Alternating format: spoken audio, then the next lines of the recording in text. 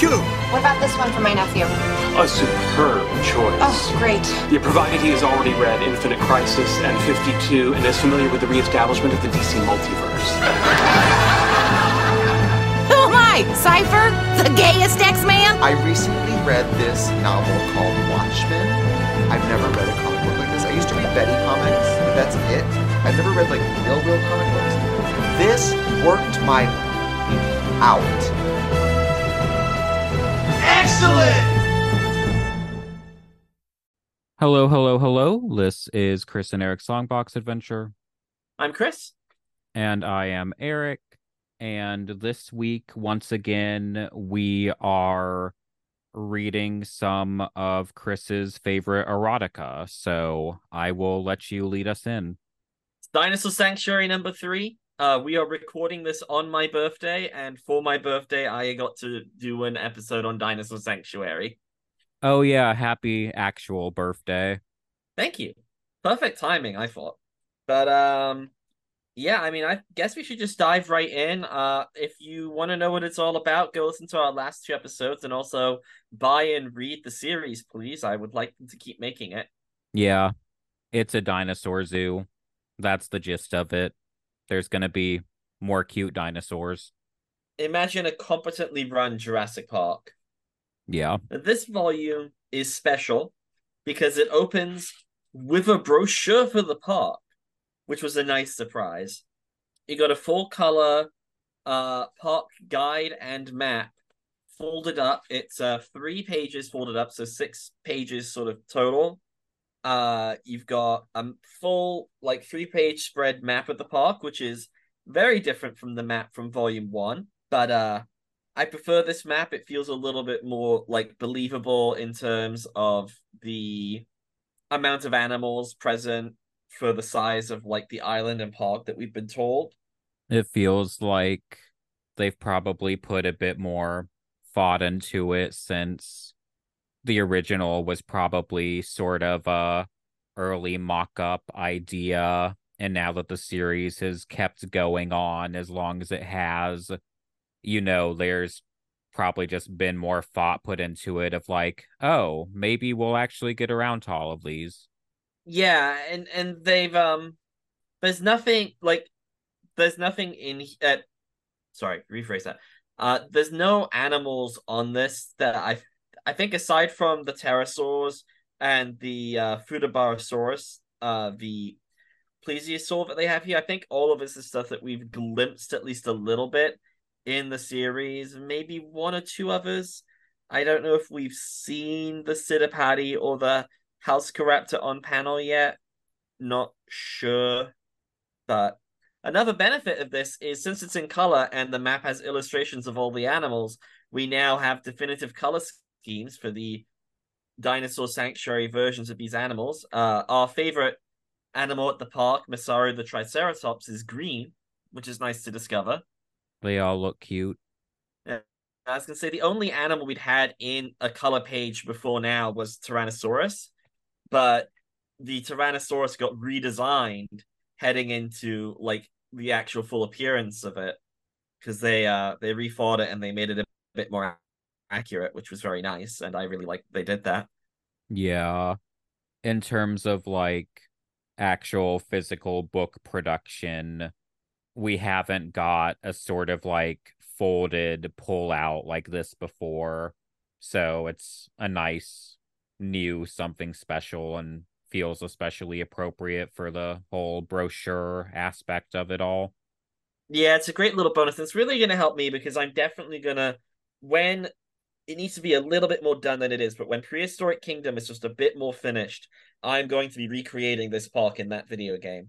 And then this is and unlike the last map, this is one that I think I could actually manage to make. But let's just sort of dive in, really. We didn't leave off on any cliffhangers last time like we did heading out of Volume 1 and into Volume 2.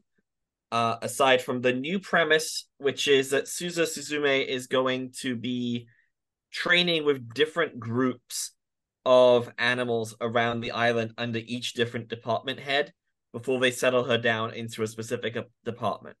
which is a neat idea to see like where people are best suited when they're new. So I think that was a good plan. Yeah, and structurally, it works well too now that we've got a good sense of our couple main characters. It feels like a good time to go ahead and fully flesh out the rest of the cast while also moving around and seeing more dinosaurs that we haven't focused on yet. Yeah, because the only animals that received major focus in the first two volumes were ceratopsians and theropods. So we haven't seen like any other ornithischians, especially. I feel like we've been missing out on, and we get a couple this volume, which is nice.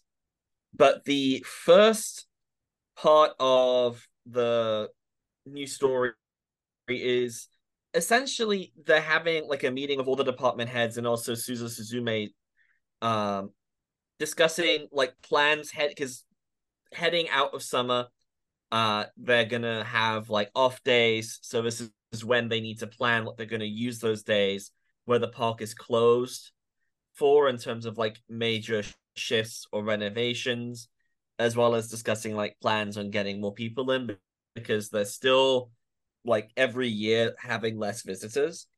So there's some finagling that's planned with the Stegosaurus and some of the Centroceratops. They talk about they were in the last volume, the little story about the kid who wants to date this girl, but he's worried because there's this other guy who she might be interested in, but of course she's not. That neither of us were a particularly big fan of, but like it was good getting the visitor point of view of the park. The Centrosauruses are the ones from that story. So we're following up on what's been going on with them ever since the female sort of decided which one she wanted to mate with. And so they're gonna move the lone male out of the larger habitat and put him by himself in the habitat that Stegosaurus used to be in, and they're going to move Stegosaurus down into the other habitat. I like that we're suddenly dealing with like the series has always been about like the characters caring for the animals, but this sort of like larger scale sort of zoo dynamics, figuring out what habitats and where to keep the different animals. It's pretty cool. It feels more like an overarching sense of the zoo as a whole than we've got in most of the story thus far, because they're like talking about where they're going to go in terms of like these dinosaurs in this area of the park, this grouping and this exhibition. It's sort of is partially them talking about like what animals make sense to live together. So we get to kind of think of the park as a bit of a artificial ecosystem as opposed to just here's the dinosaur of the week and just kind of thinking about one at a time. Yeah, exactly. I like that we're getting this sort of larger view of the zoo as well. Now that our characters are a bit more involved in running the place, because pretty inevitably, and like certainly they should have done this like a while ago. Suzu Suzume gets put in charge of the park's social media, which, duh, that's like ever since the Masaru story, she's clearly quite skilled at getting people engaged and is definitely going to be better at using social media than the old guy who's in charge of the park, who is apparently who'd been doing it previously. If there's anything you and I both know, it's how cringe-worthy the older people at work can be at managing business social media. Yes. Yes, exactly. I can't imagine the Dinosaur Park has even had much of an online presence before, but like Suzume designed the excellent like horn exhibit from Masaru, and they really should have her on that more than having her as a keeper. She should be on like exhibit design because she's clearly actually good at it, certainly in universe, and I would say just like out of it, like that's the best exhibit we've seen in the zoo so far. Almost all the other times we see the animals, there's just like a view of them and some signs just saying, "Oh, this is what this is." A lot of her talking in the meeting is in that same vein of like public relations aspect of setting up exhibits and trying to just like garner interest. Yeah, like, she proposes live streaming the animals like on social media and stuff like that, which is like it's another pretty good idea because it's a good as she points out, like their T-Rex is extremely old. We had a part about her in the last volume, and like she's not on display very much because she's just too old to like go out and do stuff. So the idea of okay, well, here's another way you can see this animal is a good idea. The other sort of important note from this first little section that I really want to bring up is the Psittacosaurus, who are my favorite dinosaur species, apparently just started their mating cycle. And I am absolutely dying for a whole segment. I want a two-parter about the Psittacosaurus mating cycle in this book and how the zoo manages these fucking things. Because based on the amount that what we know about them, which like the thing about Psittacosaurus, if we found so many and in such good condition that we know basically everything about what this animal looked like. It is there's reconstructions of it that like are the most accurate because every single thing we have evidence for. We know the color, we know the skin texture, we know how the color was arranged on the body.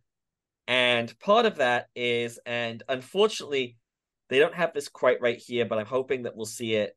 So, Psittacosaurus looks kind of like a lizard parrot, but then it's got the sort of colors of a deer where it's a brownish, reddish brown, which is darker on top and then lighter on the bottom, which is called counter shading, which is a thing that a lot of animals use. It's excellent camouflage for animals in like lower light environments. So like when a deer thinks it's being hunted, it's gonna like lay down on the grass, and the way that its body is shaded makes it so that it actually blends in better and makes it harder to see for predators. And we know that Psittacosaurus lived in a heavily wooded area and so presumably had the similar strategy. Well, the interesting thing is, again, Psittacosaurus is so well preserved, it is the only animal where we have found its genitalia, the only dinosaur whose genitalia we actually have found. We know that they had cloaca, which is something we see on display on all of these animals throughout this book. We've talked about this before in previous episodes. And Psittacosaurus's cloaca, despite being on the lower half of the body, where normally it's lighter colored, they're darkly colored. So they're colored in contrast to the like rest of the body around it, which combined with the tail fan that they had seems to indicate that they use their cloaca as part of their mating displays. Because the tail fan that they have was definitely for display. There's no other like practical application of just having a bunch of very long feathers sticking out of the end of your tail when the rest of your body isn't feathered. And so you can just imagine them all hanging out in the like early Cretaceous forests of China, sticking their little darkly colored butts up in the air and waggling them. Do they get much taller? Is it just babies we see here? Because the shots we get here, they're Those are also full very size. short. Those are adults. They're very cute. Oh, I love them. It's my favorite species easily, just because they are we know so much about them and it's really cool, but it's like, oh yeah, we know the color. We know the skin texture, we know everything. There's a model in a museum somewhere, I can't remember which museum it's in right now, that was commissioned after they found the one that was literally just mummified. Because they're like, oh, we know where all the muscles are now. Like, we've got bones that are preserved so well that we can see where all the muscles attached onto this bone. But yeah. Yeah. I as I said, I just it's so funny to me. They're also gonna be like letting them roam the park. So presumably the series has decided that Psittacosaurus is not likely to nip guests. I love a roaming animal at a zoo. I don't think I've ever gotten to see a roaming animal at a zoo before. But yeah, Psittacosaurus is probably as good as anything to have roaming the park. Um, out of all the dinosaurs because they were small, they were herbivorous. The counter shading implies that they didn't have they weren't defensive. They were like the sort of animal that would try and make itself not be discovered when it's being hunted, rather than the kind of animal that would fight back. So yeah, that is probably the safest animal to have around guests. And they're really cute. Moving forward, we get another treat with this volume, where we get another couple color pages for the start of the next chunk, which is very nice to see. It's only 3 pages, but I'm just, I'm glad that they're printing what I'm assuming this is the only other stuff that's been colored at all in the series, aside from those first 2 pages in the first one. So I'm glad that these printings that they're doing over here in America are making a point of whenever there are color pages, keeping them. Because this Yeah. isn't even at the front of the book with the brochure.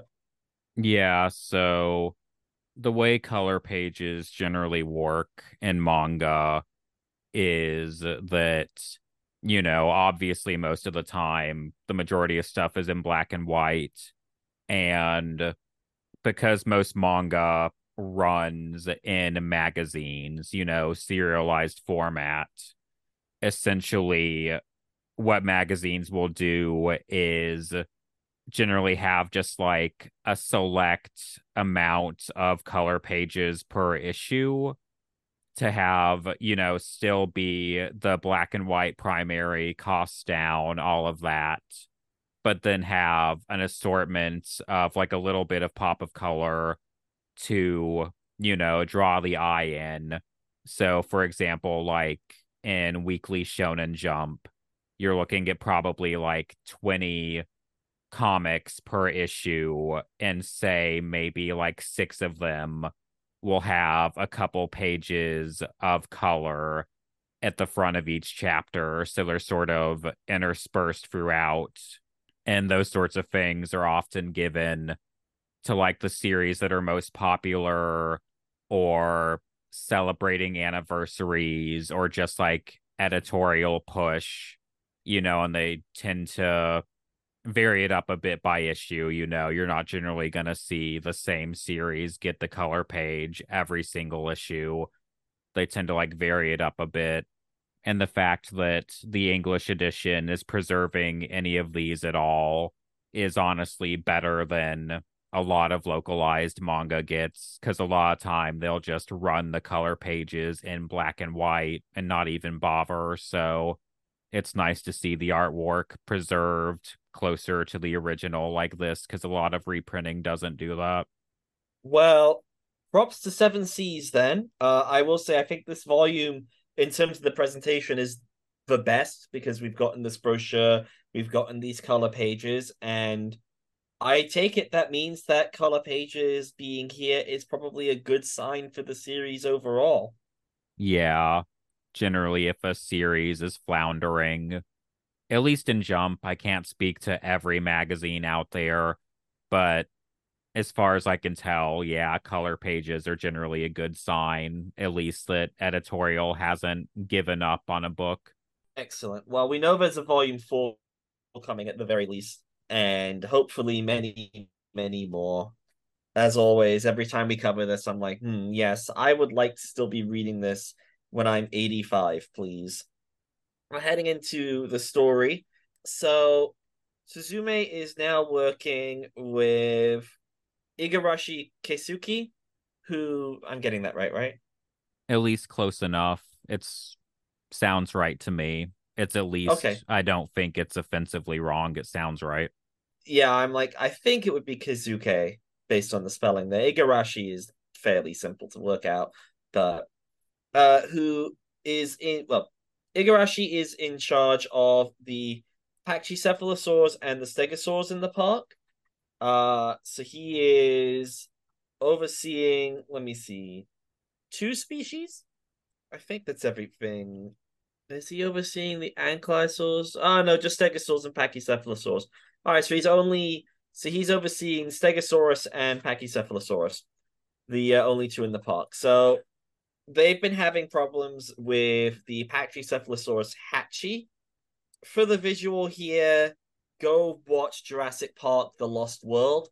The dinosaur that rams the big jeep and makes it go flying in one scene. That's Pachycephalosaurus. They're the ones with the big domed heads.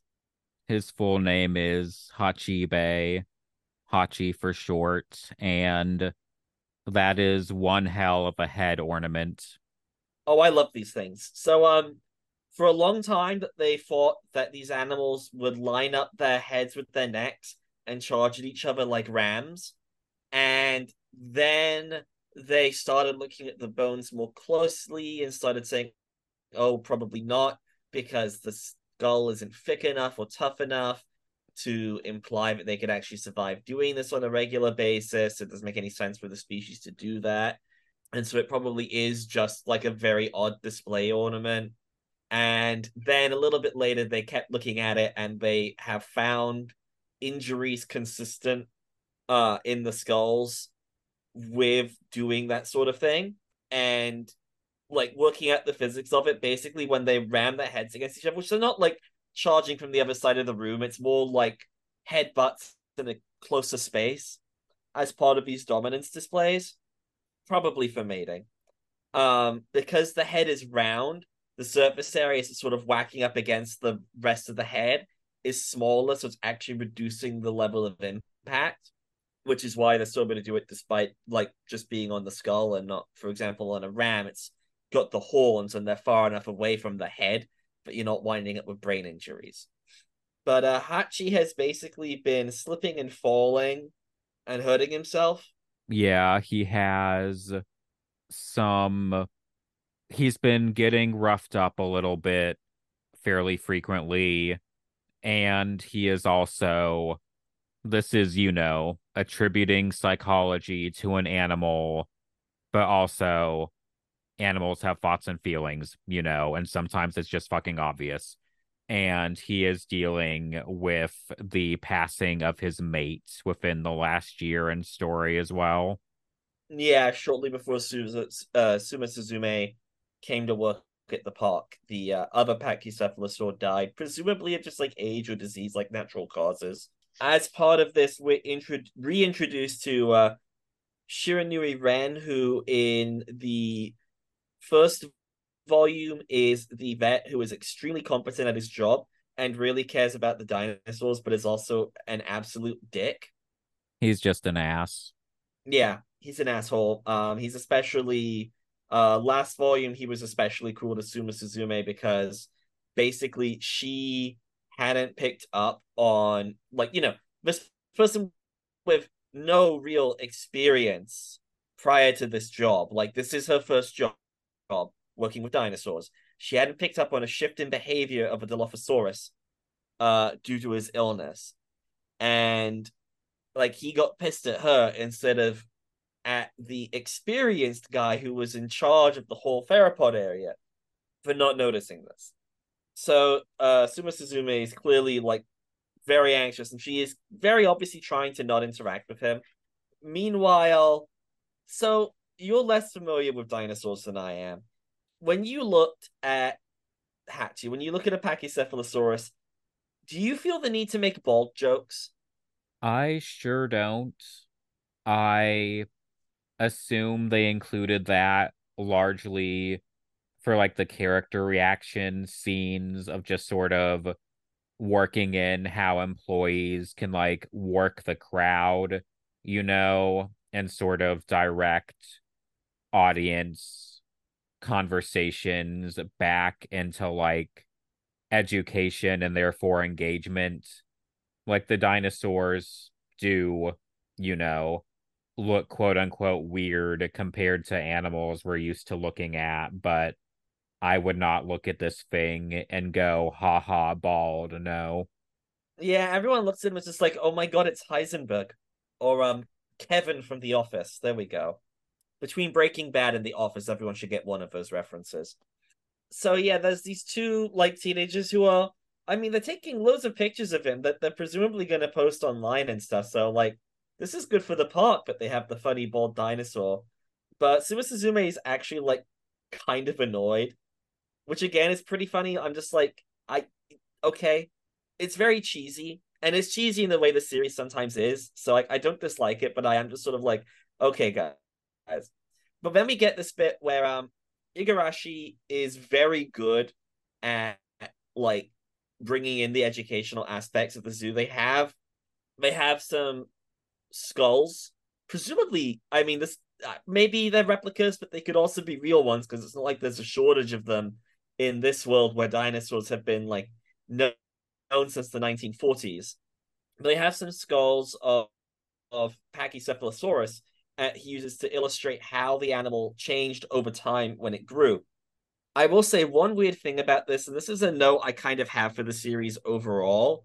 As much as I love it, it does sometimes forget that this is a world where dinosaurs are real, and therefore, when people are talking about dinosaurs, they like aren't talking about theories or ideas. They're talking about things that they know. Because in this world, dinosaurs are like over there. You can spend 2,000 yen and go and look at some.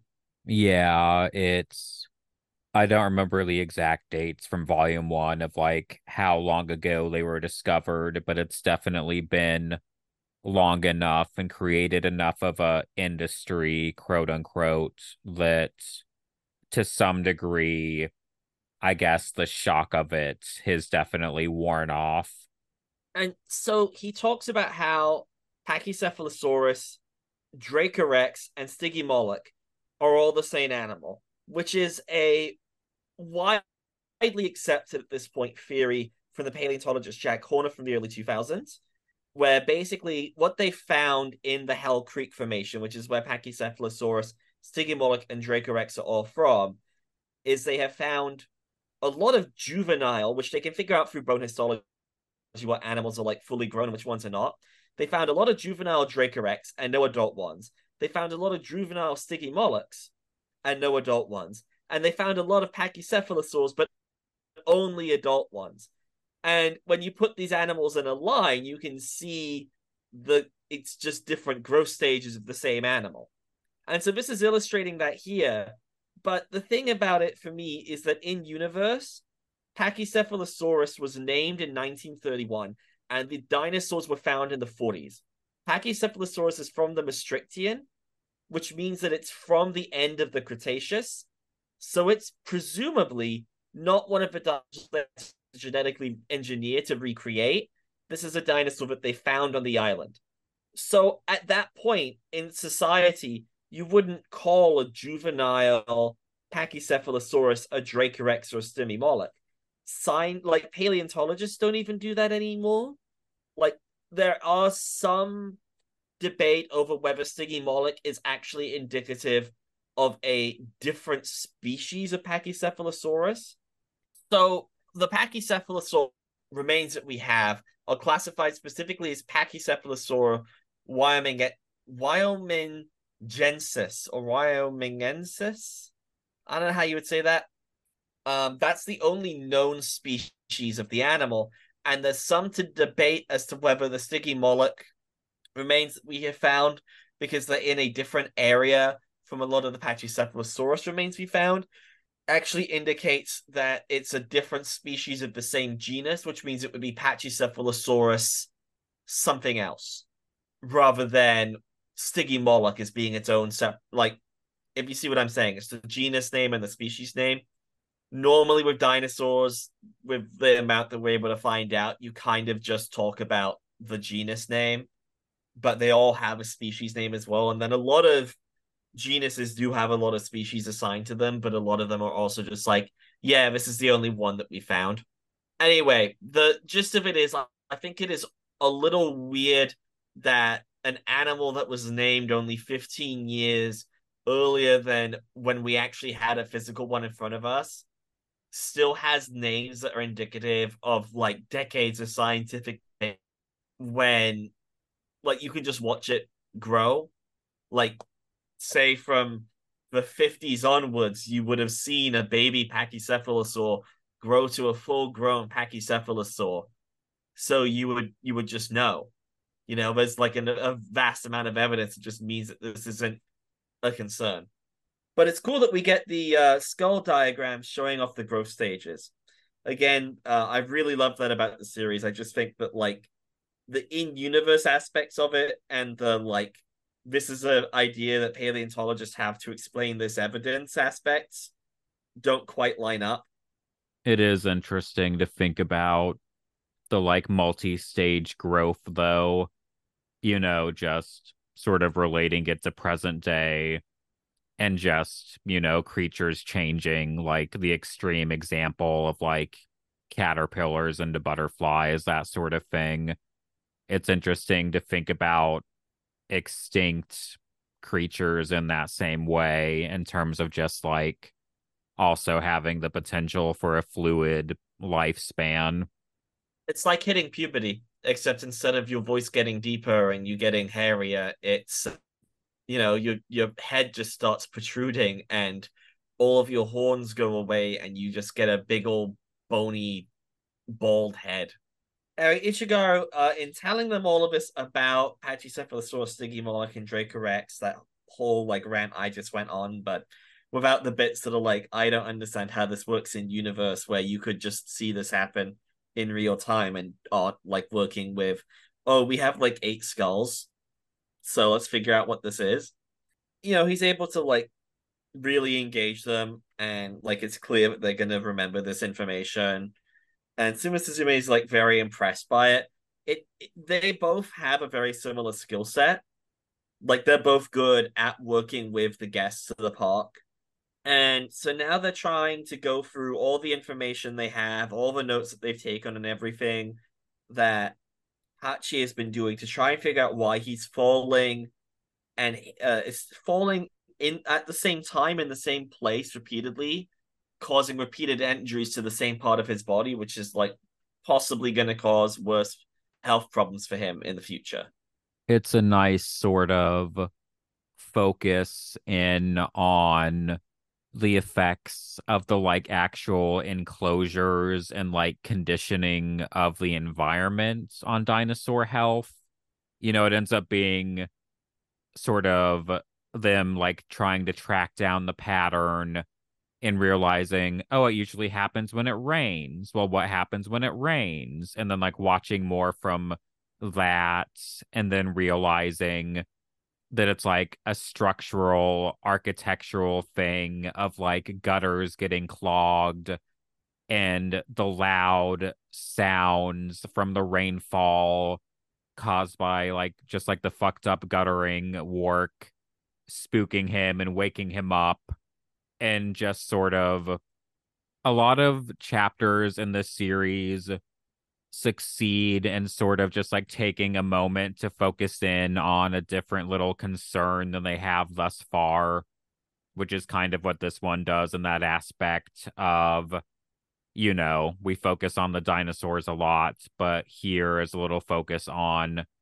what does the actual like zoo aspect of it do in sort of affecting their health. Yeah, it's really well thought through. I really like this section. I like we get glimpses of sort of the day-to-day working as well, shoveling. I think it's a truly epic amount of dung at one point. They have loaders for that, which makes sense given the sauropods in the park, which I'm dying for a. It's the only thing I need nearly as much as I need my Cicadasaurus chapters. And we also like get to see Suzume on her first night shift in the park, which I especially like the way that the 2-page spread of them listening to the sounds of the park at night is drawn. There's a lot of heavy inking and cross hatching, just making like the page sort of these dark abstract shapes with the sound effects sort of up above in the background. I feel like it really effectively captures the feeling of being in like a place like that at night when it is empty aside from like you 3 people and a fuck ton of animals. It's also just a nice visual distinction from the majority of the series, because this is not a particularly dark manga. The majority of the physical pages are like whites and light grays. So sort of reversing that for like the nighttime scenes and the way that the rain breaks up the darkness specifically, where it's like the rain as the white on the page sort of illuminating the dark background is all also just aesthetically pleasing to look at. Yeah, the art continues to be really good. And in this case, I've got more to say about the art other than good manga art and also gorgeous dinosaurs. I'm like the way that the night and the rain are illustrated is really strong. We get a little glimpse into some of the paddocks of some of the animals we've met before in the series at night.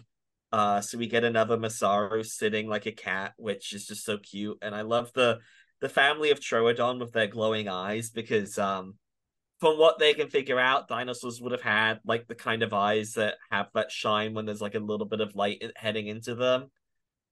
Just like but most animals that aren't humans, frankly. Yeah, it's a little cute, spooky panel. I'm shocked that they haven't used that in a Jurassic Park film yet. There have been so many Jurassic Park films, and at no point have they had a scene in the dark where the first thing you just see is the light reflecting in the eyes. But oh well. I guess that's someone making a current Jurassic Park movie to be visually inventive. Just probably expecting too much. After they figure out like why the rain problem has been and the gutter problem which has been causing Hachi to get startled and wind up slipping and hurting himself in the night, and they fix it. We just sort of see him throughout the chapter watching her, but Shiranui Ren indicates that he is starting to actually respect Suma Suzume because like he saw the work that she put in. They were pulling a lot of long hours and like working really hard to try and find a solution, which like she doesn't need his fucking approval, but I guess there's going to be a slightly less hostile workplace in the future. And so now we head into the next part, which seems like it's going to focus on Spinosaurus, which is one of my top three dinosaurs. Or the top three are Cicadasaurus, Spinosaurus, and Carnotaurus. I can never decide whether Carnotaurus or Spinosaurus is number two. But Spinosaurus is... You may remember Spinosaurus from Jurassic Park 3.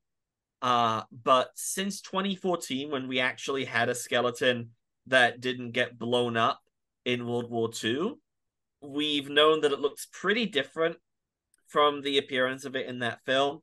So imagine a giant stork with a crocodile's head, a massive like spine for display on the back, really short legs. Like when you look at him, you would think for a second that it's actually a quadrupedal animal. They weren't. They were definitely like the arms were clearly not made for like supporting weight, so like they were still bipedal, but the arms are almost touching the ground because they're very long, large arms.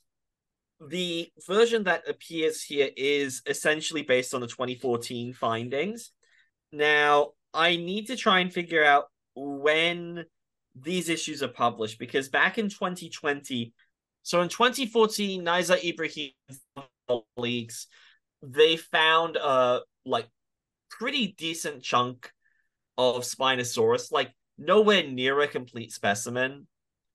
Specifically, they were missing a lot of the tail. They were missing a lot of other bones. The area of Africa which they're from is really bad for preservation. But they, when they found this was the first time we'd actually had like a remotely significant amount of this animal since World War II, where the Allies were bombing museums. There was a museum in Egypt that the only like found specimens that they'd found had been located. And so we found bits and pieces, but the first time they found like a decent chunk, and they completely, that led to this huge rethought of the animal. And then in 2020, Ibrahim went back and they found more of the same specimen. And so they discovered that not only does it have the big sail on its back, but then there is a separate sail going the length of the tail. And there's a lot of debate right now, but isn't debate about whether or not it had the sale. Like the findings in terms of this is pretty much what it looked like, in terms of the skeleton, are like no one's really disputing it at this point. There are questions about what the tail was used for, but ever since 2014 and especially since 2020, Ibrahim has been arguing that Spinosaurus is very clearly an animal well adapted to a more aquatic lifestyle than you normally see for dinosaurs. And reflecting that here, we are introduced to Iga, the Spinosaurus, swimming in a big old tank. I really like this. It looks like you'll get these a lot for like tigers in zoos, because tigers like swimming a lot. You'll see exhibits where you have the sort of underwater display where you can see into the bottom of a tank that is in the animal's enclosure that they can go swimming in. And not have his sort of tadpole-like flat, taller tail. He is portrayed here as greatly enjoying the water. But unfortunately, we only get small glimpses of him, as most of the story is about a set of friends who really love going to Enoshima Dinoland together. They both love dinosaurs, but one of them at one point gets like peer pressured into saying that dinosaurs are lame, and it throws their friendship into a little bit of a spiral for a while until, you know, they meet up and they figure it out. It's not bad, but it's probably my least favorite plot point or chapter in the volume. We had a similar one like this in volume 2, I believe. And it's like the series periodically taking the time to just sort of like focus on how patrons of the park go about their days and sort of taking a break from the like zookeeper perspective for a minute to sort of show how the animals are viewed by the public. But they have yet to do a chapter in that vein that I think is as interesting as the main plot. Yeah, I really love the instinct to do a story like this where it's about people who are visiting the park. I'm really glad we are getting that perspective in the book. But neither of the parts that we've had, I think, have managed to accompany it with like a plot that I find compelling, aside from the bits where I'm like, oh, this is what it looks like when you're in the park.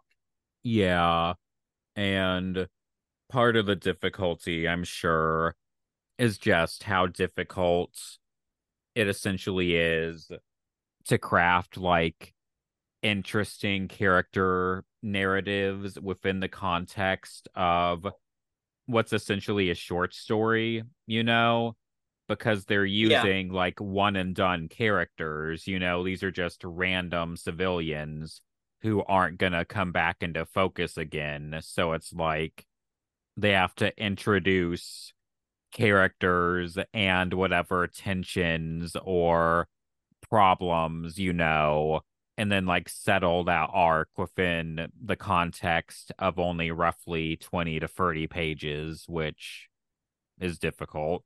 this one is a lot better than the first one, in my opinion, in that this one isn't like from the point of view of an angsty teenage boy who is just like, oh no, does girl like me the whole way through? Like, this is just two angsty teenage girls. Maybe we just need to not have teenagers as the focus of one of these. But like, there's a lot of really great Spinosaurus art. I think it's a shame that the like tail isn't correct, but I'm assuming that's a timing thing. That said, the little essay at the end of this, because there's a little like page long essay at the end of all these parts. We haven't really talked about them much this episode, but we've discussed them in previous ones by research consultant Shinichi Fujiwara. And this one talks about how when he's like sharing his perspective on like what should be done in Dinosaur Sanctuary and like the approach to take to them, to Kinoshita when he's doing the like writing and drawing and the actual like making of the comic.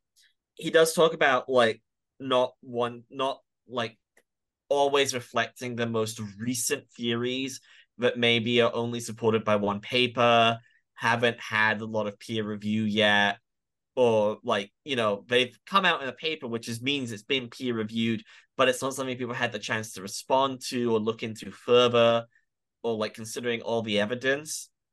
So I am hoping that like there's no one who knows more about Spinosaurus than right now in the world than Nizar Ibrahim and like the people he's worked with on these papers, because they've actually had the chance to have the bones in their hands.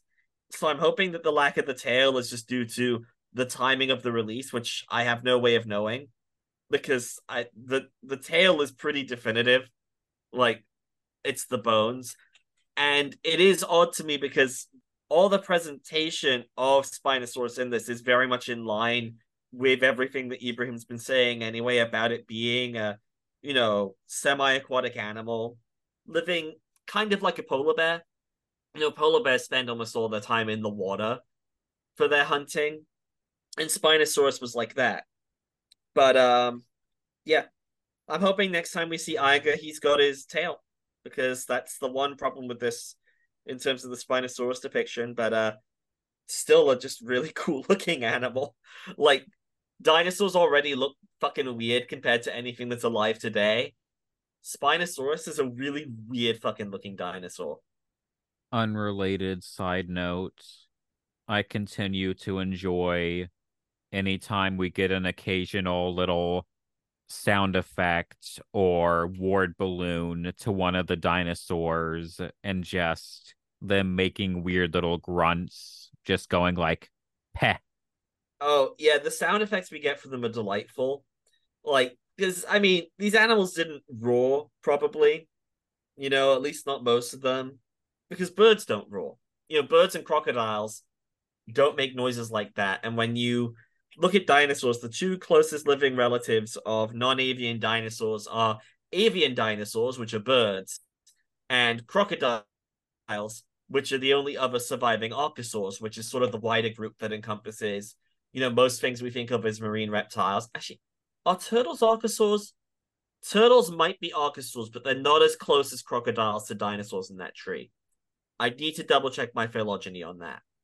But pterosaurs and most of like what we think of as marine reptiles that we will actually talk about a little bit later in this volume are also archosaurs.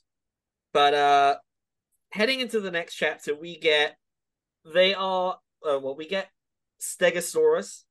another dinosaur that I really like, and this is a really wonderful. We have a great 2-page spread showing the reconstruction that they've done for the series, and it's pretty much perfect. So again, this was in the 2010s. They found a more complete Stegosaurus than we'd ever found before, and realized that this is actually kind of funny. Stegosaurus, there's a whole clade of animals that if you were to look at them, you would say, oh, that looks kind of like a Stegosaurus. And they're all called, like you got something like Kentrosaurus or Huerosaurus, stuff like that. And they're called stegosaurs in the I think it's the clade. I might be wrong because phenology isn't my strongest point. But the more of them they found, the more like the way that they were constructing Stegosaurus and the way that like the bones seemed to go together from what they had found over the years, the more Stegosaurus seemed like a really weird stegosaur, if that makes any sense. Like the proportions were just very extreme, and the way that they held their body seemed very odd. Well, they found an articulated specimen, meaning they found one where the bones weren't in a jumble that had to be rebuilt. They found one where, oh yeah, we've got like a good chunk of the bones, and also it still looks like the animal.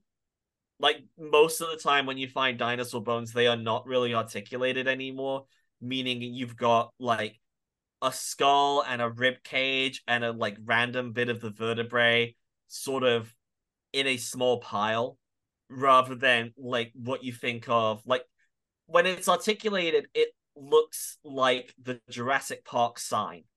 Am I making sense? I think so. Okay. So we found like a really complete. Now it was a juvenile specimen, but oddly enough, Stegosaurus looked a heck of a lot more like other Stegosaurids. That's the term, Stegosaurids. Than they had fought, which at that point wasn't really a shock, but it was cool getting the evidence. And this looks about right. I've seen that specimen. It's on display in the London Natural History Museum. So I saw that it was a number of years ago now, unfortunately, but back 2019. Yeah, back in 2019 I got to see it. I had actually I hadn't realized how important a specimen it was at the time. It wasn't until later that I was looking it up. I was like, oh wait, that's the one that they found that made them go, oh, it looks different. I hadn't done enough research to see what was actually at the museum before I went. I just went. But yeah, it's really great. Everyone knows Stegosaurus. It's the one with the big plates on the back. Yeah, Get it's down. one of the most famous ones easily. Top 3 known dinosaurs. So the Stegosaurus's name is Momiji? Momiji? Not 100% sure. This is the big move where they're moving Daikichi, the Centrosaurus, out of the pen, so that he isn't around the couple anymore and won't be like irritable and there's less chance of a fight breaking out. And they're moving Momiji into that area, which also means that Momiji will be around the other Jurassic dinosaurs, who all like share a pen, which I think is a really like. I'm sure part of it is like the space concerns of the zoo, but it's really interesting that they have several species cohabiting in an area. I really like that as an idea. I don't know how much you see that in actual zoos because I can't think of any that I've seen off the top of my head, to be honest. But it's certainly a thing you see a lot in a lot of dinosaur zoo building games, which I have played quite a few of. It's a very effective way of maximizing your space in Jurassic World Evolution 2. Yeah, it's another sort of how the park is run and structured aspect that we get a little look into here. And here towards the end, we also get our first mention of something that makes sense in world, but I had never thought about before. So I'll pose the question to you. If you were able to, would you eat dinosaur meat? Yes. Well, there you go. Yeah, like when it got to that scene, I was like, oh yeah, I don't know why I never thought of it, but I guess this is a plot point that could happen. Yeah, it's established that you can it's sort of implied to be a relatively like luxury item still, but there's apparently enough Cynonophomimus. There's enough Cynonophomimuses in the world that you're able to legally eat them. Which, I mean, first of all, dinosaurs are birds. Cynophomimus is if you're a person who's seen Jurassic Park, imagine Gallimimus from Jurassic Park. They're the brown two-legged ones that run really fast that were running away from the T-Rex in that one scene. When Timmy goes, oh, they're flocking this way. Those things. But like with feathers, because all of them had feathers. Those are Ornithomimosaurs is the name of that group. And beyond that, I can never fucking tell the difference between all the different Ornithomimosaurs. They look really similar to me. They're all just sort of long-legged, feathery, beaked omnivores. So yeah, dinosaur. Apparently, the mouthfeel is similar to chicken, but not the taste, and that makes sense. Again, due to the fact that we do know that, like, okay, well, they're closely related to existing birds and crocodiles. They probably taste somewhere between like chicken and alligator. I mean, that's my assumption, because it'll be similar proteins because they're similar kinds of animals. Like, I don't know how you wind up with taste, but like, it's probably just somewhere in the middle of that.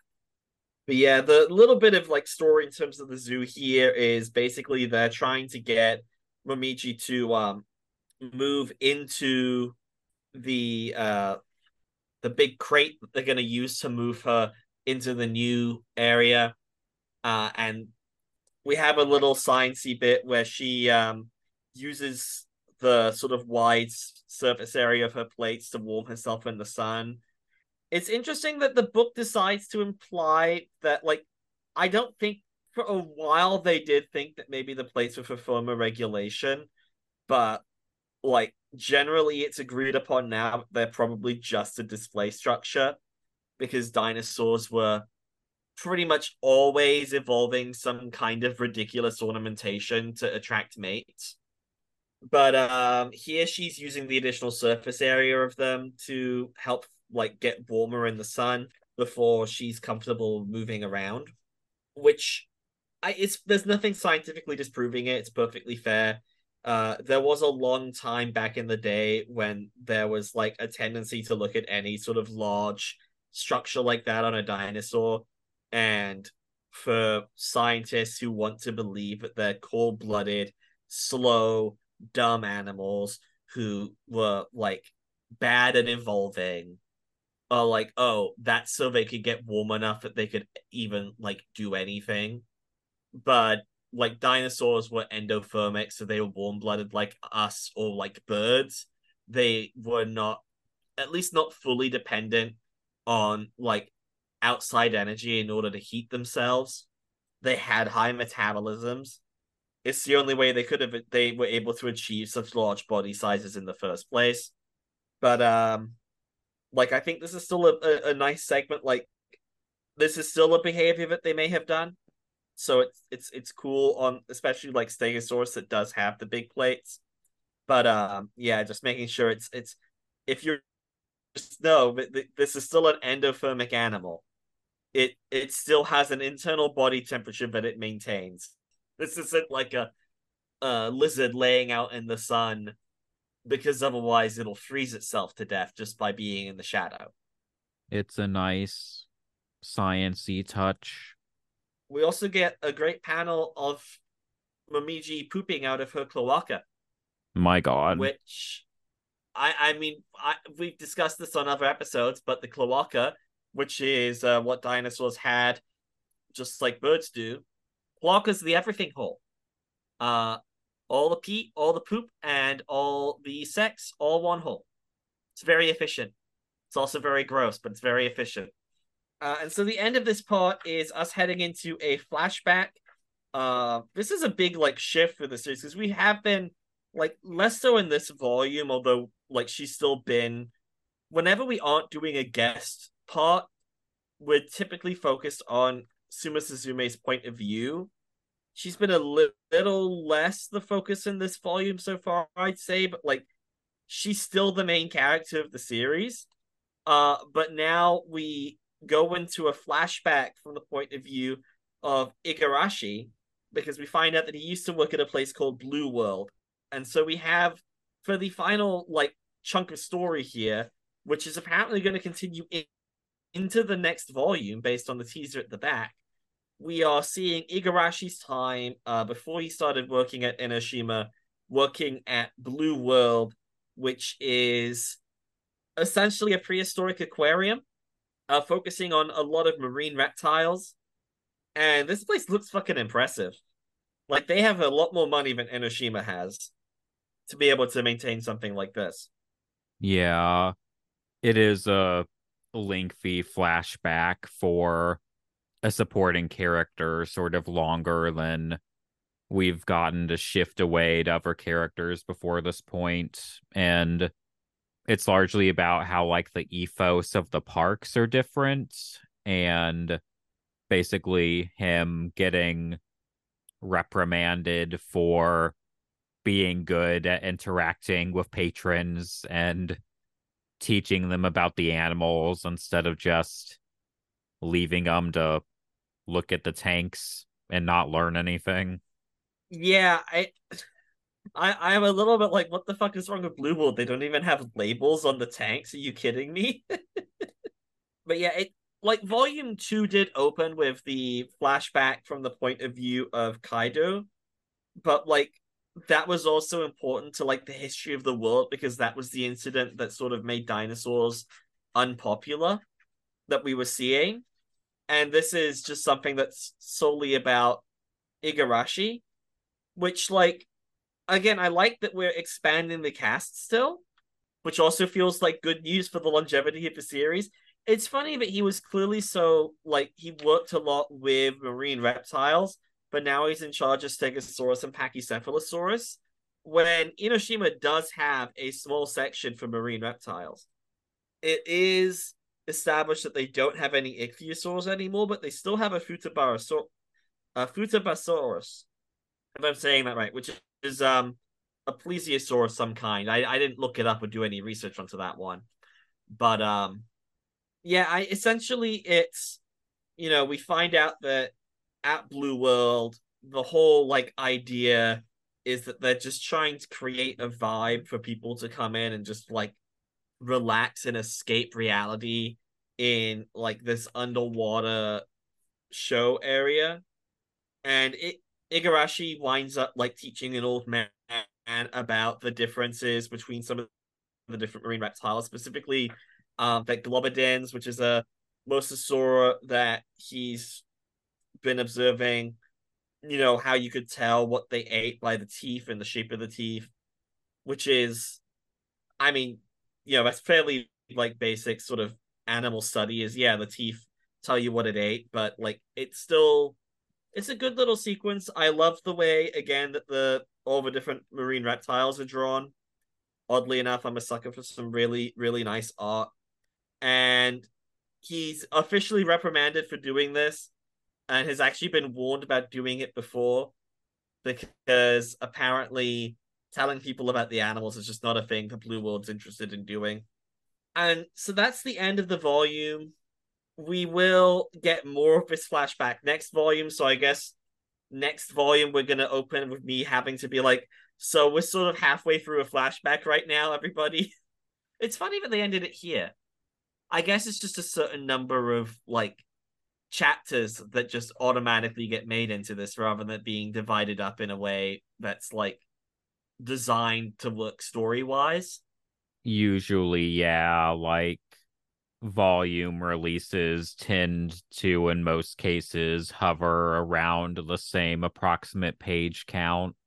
So unless it's like, oh, it ended and it's not really possible to put whatever is left over in a comparable size, usually volumes just collect more or less the same amount of chapters, yeah, regardless of where the story's at. It's sort of, I guess, different from American trades in that way, where like, trade publishing is still basically more or less guaranteed and, is normal, but it doesn't really dictate editorially the size of arcs to the same sort of frequency as, say, like Brian Michael Bendis 6-issue floppies into paperbacks or whatever. Marvel approving all of their series for 5 issues and only 5 issues, and now 4 issues. They'll still call it an ongoing, but it's only going to get 4 issues. Yeah. I do think all ongoing should continue until they see how well the first trade sells. Because, like, you got to give it a chance to find an audience.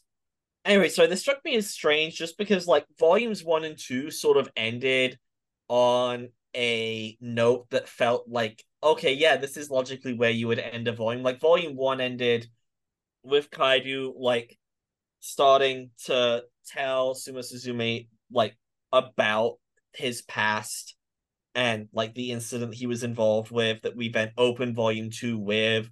And then volume 2 ends with the sort of new ongoing premise where Suma Suzume is going to be moving between the different departments instead of just working with Karen and Kaido. But yeah.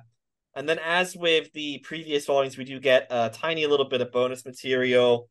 We get a little flashback to back when Hachi, the Pachycephalosaurus, Hachibe, and Daisy were still together. So back when before Daisy again presumably died, I think they specify that.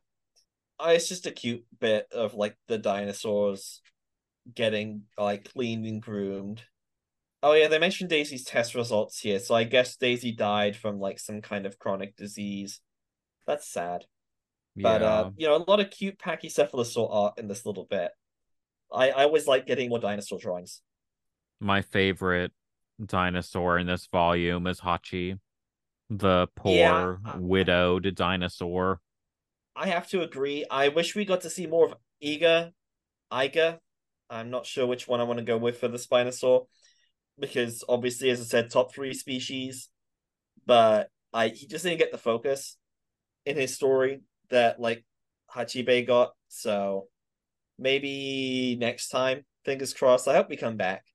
I'm assuming the Spinosaurus is under like Kaidu's management, so but Kaidu's a major character. We'll probably get back to theropods in a bit, and we can actually have like a proper chunk of Spinosaurus. But I'm excited to see like what other departments Suzume winds up working for.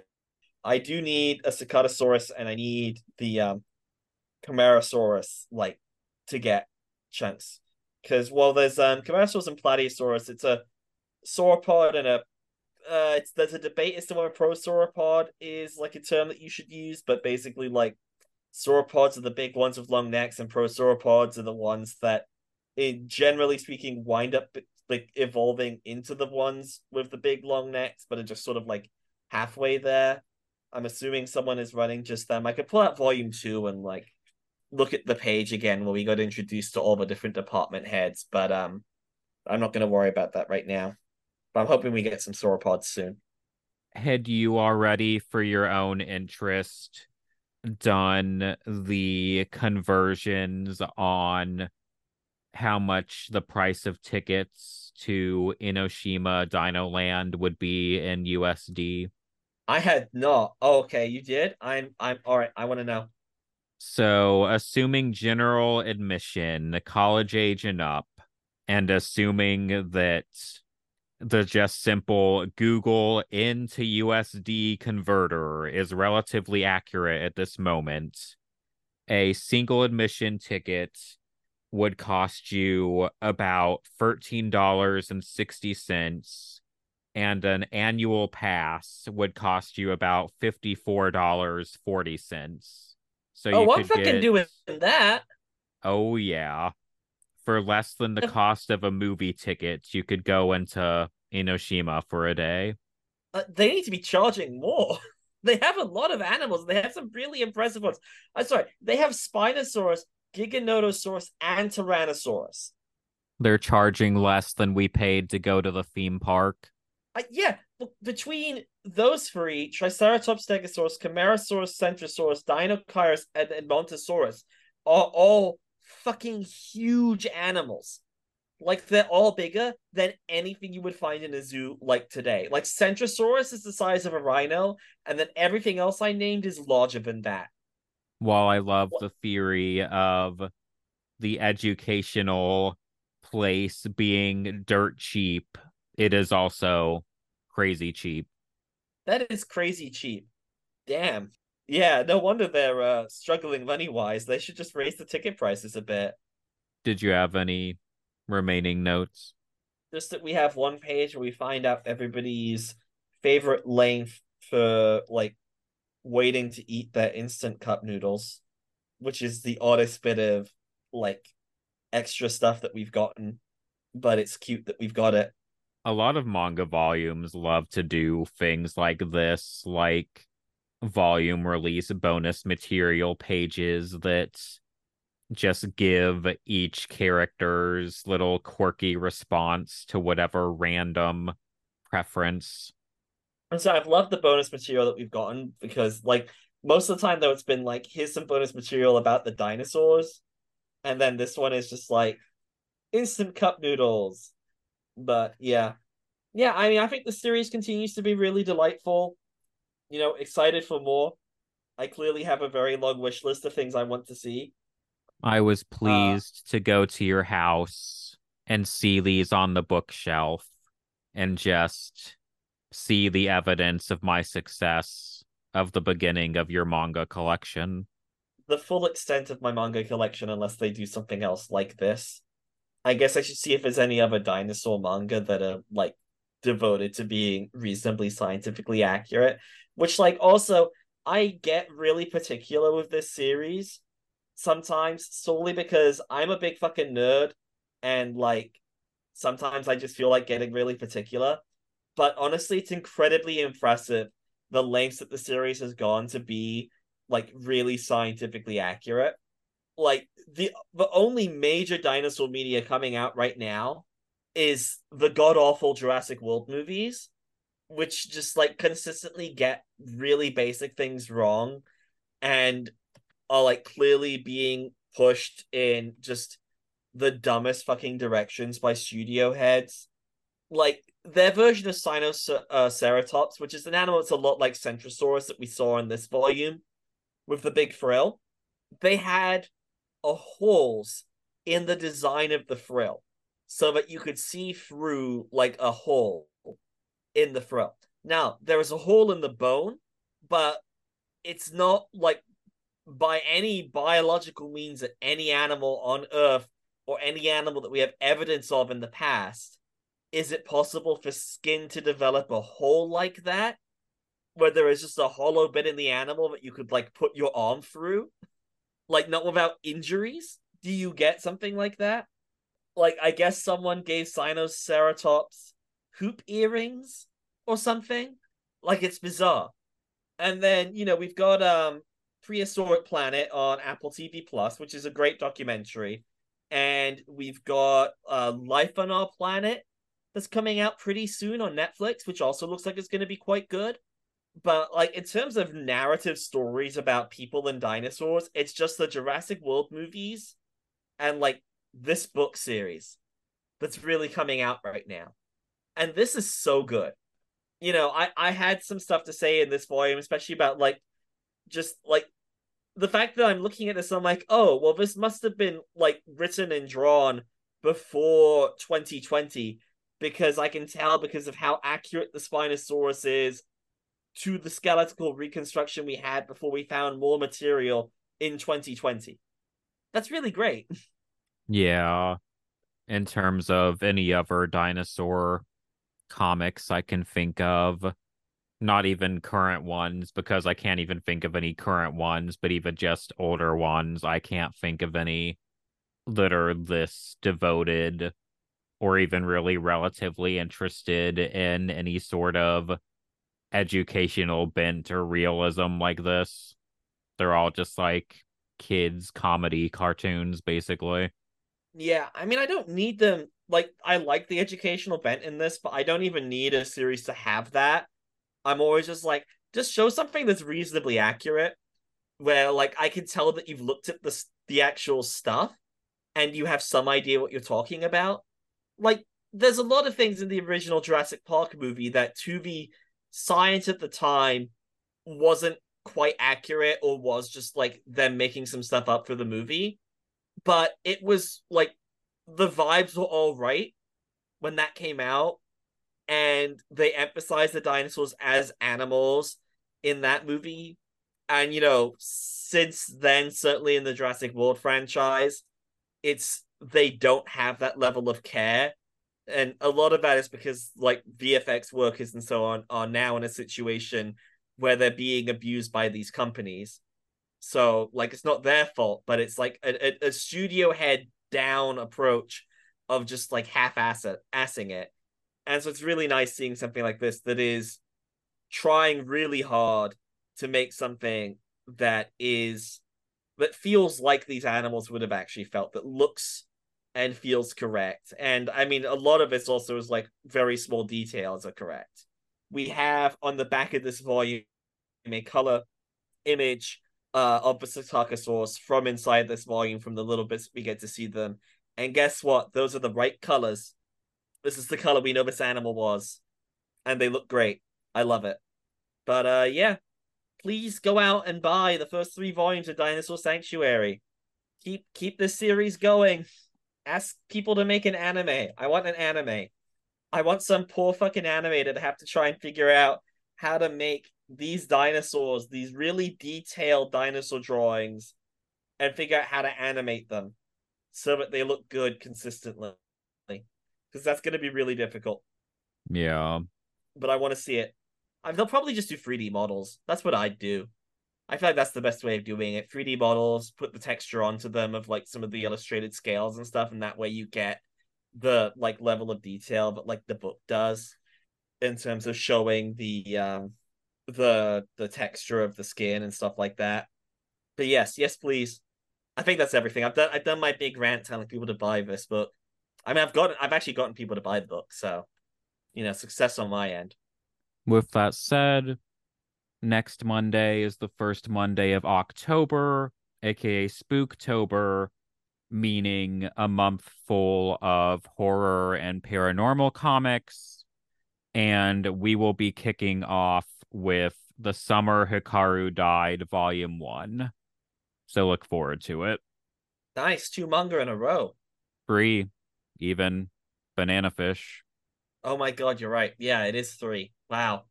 How did I not even... Yeah, that was just last week. But yeah, there's the homework. It's everywhere. It just came out like 3 months ago or some shit, so super easily in print. Thank you all for listening, and bye. Bye, everyone.